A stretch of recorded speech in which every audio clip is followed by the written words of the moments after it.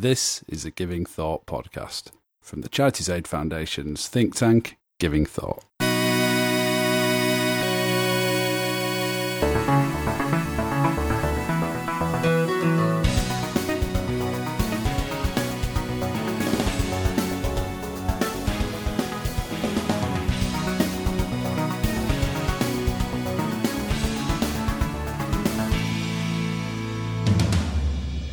This conversation is with David Ainsworth. Now, David works for Catalyst, like one of our other interviewees, Dan Such, where he heads up comms for that organisation. But he's here talking in a sort of broader capacity because David's been around in the charity sector in the UK for a long time now as a journalist and also working in the sector as a sort of thinker and commentator. And David and I caught up to talk about some of the thinking he's been doing about the financial impact of the crisis so far on charities and what some of the responses at a policy level and elsewhere might need to be. So here's David. Okay, great. So I'm here with David Ainsworth. Hi, David. Hi there. How you doing? I'm not too bad, thank you. Yeah, and I just thought it would be good to have a quick catch up and chat just to get your view. I know you've been thinking a lot about what's going on with the kind of COVID-19 crisis so far and how it's affecting the charity sector. So just to get your quick take on what's going on and sort of what some of the main challenges have been. Yeah, okay. So I've actually been trying to look at it and trying to map out exactly what the impact has been on different parts of the sector. And we're doing that partly just looking at the data and trying to project the likely kind of losses. And it's pretty frightening, really, the scale of the impact that we're seeing across the charity sector on and how differently different types of charities have been affected. And we're seeing some charities very, very badly affected indeed, and others really able to withstand it relatively well. Yeah, absolutely. And what are the sort of differentials in there that are making a big difference between different types of organisation? So I think the biggest thing we're seeing is that we talk about the charity sector as if it was quite a unified entity, whereas in fact it's a collection of very different organisations delivering different types of service and using very, very different business models. So I've tended to think that when you look at different types of charity, the business model, the way that the money flows into the charity is the biggest kind of denominator of how charities actually tend to behave.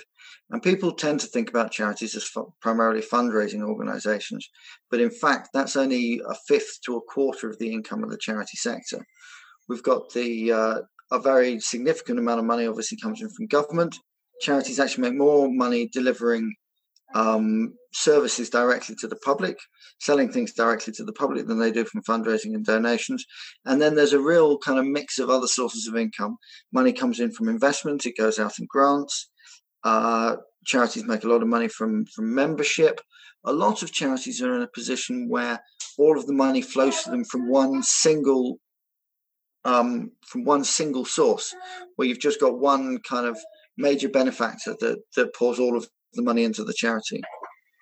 I was just going to say, I guess on that front, that major benefactor is likely to be, in most cases, either a government department or more likely a grant-making trust. And so those organisations dependent on the trust or grant-making entity in question might be the ones that are relatively well insulated. But even then, the demands on grant makers at the moment are so vast that most of them are struggling to keep up with it, from what I've seen. And that's true. And in a lot of cases, the benefactor is a grant-making trust. If we think particularly of corporate foundations and individual foundations, we tend to think of foundations in the charity sector as funded primarily by investment, but there's almost as much money flowing into them from gifts from individuals. But that money tends to come in the end from pretty much the same source as investments. It's still coming from the stock market. It's just then flowing into the pockets of a major benefactor, either a corporate organisation with a corporate foundation or an individual with an individual's foundation. And those individuals are seeing obviously quite straitened circumstances in some cases. And we can imagine that in a lot of cases, corporates are going to be pulling their funding to their corporate foundation pretty sharpish as they find themselves in a completely unprecedented financial position. So I guess if we were to look through those different sources of income, we've seen that fundraising has been very badly hit, much worse actually than I suspected to start with. And that's the cancellation of fundraising events. That's the inability to follow up on asking through a lot of channels, kind of Spontaneous giving seems to have dried up a lot as people have obviously felt that their own circumstances are quite difficult, been quite nervous about giving to charities. But the real absolute collapse obviously has been in services to the general public. Charities deliver almost all of those services face to face, and we're seeing in a lot of cases 90% of the income of those charities just disappearing overnight. Absolutely, yeah, and I guess as those income sources dry up, for some organisations, I guess it's possible to essentially kind of go dormant or put themselves on ice, and they can take advantage of things like the government's furloughing schemes. I mean, if you're a museum or something like that, I guess you can just kind of not open the museum for a while. But for other charities, it seems like the real problem is that they're finding that kind of challenge on the funding side, but at the same time, the demand for their services hasn't gone down. If anything, it's increased. Yeah, obviously, we're saying that the impact, the government schemes, whilst they're very generous, have obviously not been designed with charities in mind. And in a lot of cases, charities are struggling to really gain access to them. If they're not primarily viewed as trading entities, then they can't access the business loan scheme. They can potentially access the furlough, as you say, but furlough only works if your income's gone down and the demand for your services has gone down. As you rightly point out, in a lot of cases, these people have seen income disappear, but demand for their services has risen exponentially in some cases. It's doubled in a lot of cases. We're seeing just a vast increase in service provision. And I guess with that furlough, I noticed this is something that you've been kind of pointing out and talking about and thinking through on Twitter and elsewhere, that as you say, that furloughing scheme is not designed for charities, but one of the particular sticking points is that currently it doesn't seem possible for people who are on furlough to volunteer again or work on a voluntary basis for their employer. And so people are sort of trying to think whether you can work that around and have, job swaps and these kinds of things. But those also seem problematic from the point of view of the tax authorities. I mean, do you think this is a kind of unintended consequence that just needs to be dealt with? Yeah, obviously it's an unintended consequence, isn't it? I mean, I think we're saying that essentially, I feel that ideologically this government is maybe not focused on the charity sector. It doesn't intrinsically kind of get how the sector works. It works in much more of a kind of a market-based kind of instrumentalist way, so maybe the charity sector hasn't been at the forefront of its thinking. Obviously, it's had to design this system in a tearing hurry. Essentially, is the problem, and the idea is that it's focused on business, and in a business, if your income goes down, demand for your services go down. They go hand in hand. With the charity sector, that's just not the case. So it hadn't occurred to them that there might be organizations where demand remains but the income disappears. It feels to me as if there was the will, you could relatively easily create a workaround for this aimed purely at the charity sector, because the government's very, very used to giving exemptions or amending schemes for organizations with a charity number. It's happened many times with different tax reliefs and so on and so forth. And it shouldn't be that hard, I think, to say, if you have a charity number, a slightly different scheme applies to you. Yeah, absolutely. And I mean, I think that's, one kind of quick win essentially that the government could have, although I don't think it would necessarily solve all of the issues with the funding shortfalls. I'm sure you're not suggesting that it would. But kind of, do you think, apart from that just sort of immediate, huge looming challenge of just dealing with the fact that they aren't able to get money in through the door, there are, for those organisations that are able to get through that short-term storm, there are going to be other potential implications or challenges of the situation that we're going through at the moment, and what do you think those might be?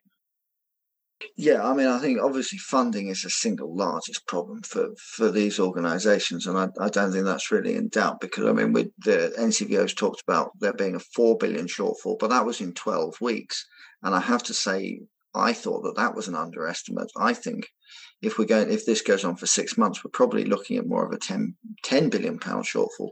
Furlough will protect against some of that. But sorry, I'm not answering the question you actually asked, which is the other challenges that exist.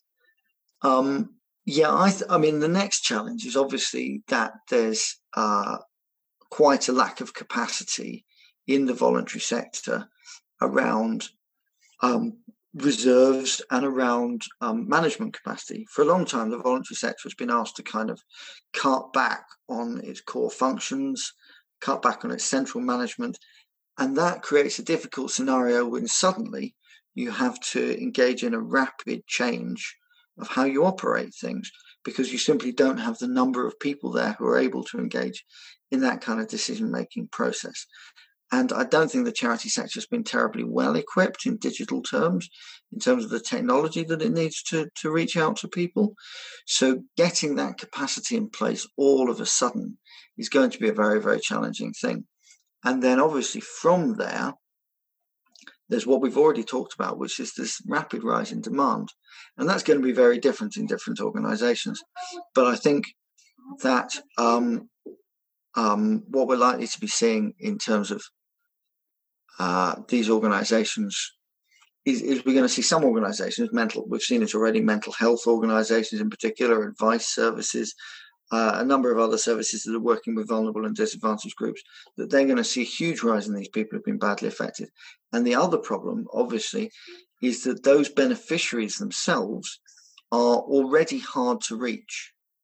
They're hard to get to.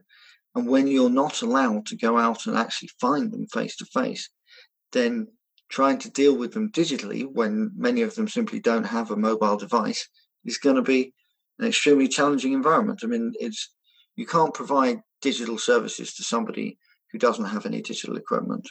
Yeah, absolutely. And I think it's interesting to think what the sort of forced digital shift for a lot of organizations is going to mean. But as you say, there are definitely things that people as quickly as possible need to get back to doing in person and offline. And that will potentially be a challenge if those kind of important connections have been severed in the short term.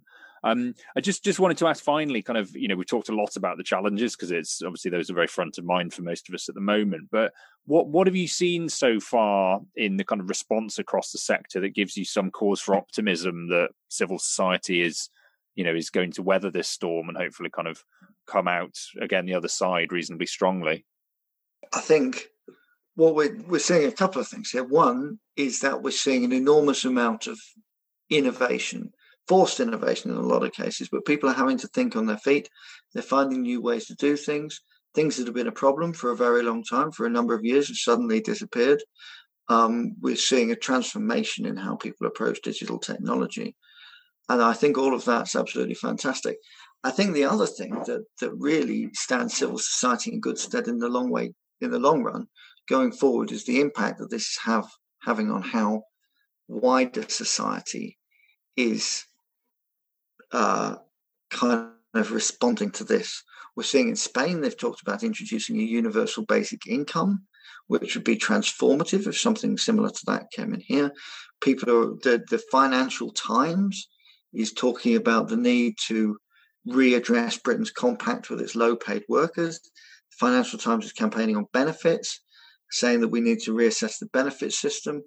So I think civil society may find itself in a much more conducive campaigning environment in the aftermath of this. A lot of people will have looked at the fact that they needed their neighbours, they needed state support, that this kind of myth of a kind of capitalist meritocracy wasn't really quite all it was cracked up to be. And we're going to find ourselves in a much more communitarian, much more interconnected civil society, where I think it's going to be a little bit easier for charity's message that basically we all need to look after each other a little bit better. I think it's that message is going to be a little bit easier to get across after this. I certainly hope so, and it absolutely kind of echoes things that I've been hearing from others and thinking. And I guess, as ever with these things, I suppose my sense is that there's an optimistic version of things in which, exactly as you say, that's the end result, and there's a less good version in which it kind of entrenches some of the existing challenges. But the challenge, I think, for the sector is that we need to be quite intentional about pursuing the better version of it. So there's a job to be done, I think, giving some thought to the medium and longer term at the same time as we're dealing with the short-term challenges, which is difficult but necessary, I think. I think that's sorry, go on. No, I was just going to say thanks very much for coming on the podcast. But if you have a final word, David, that would be great to hear. No, I was simply going to agree with you and say I think that that's a very important and often overlooked point. That if we need to plan for the long term, we need to say, okay, what are the goals? What are the things that we can potentially achieve here?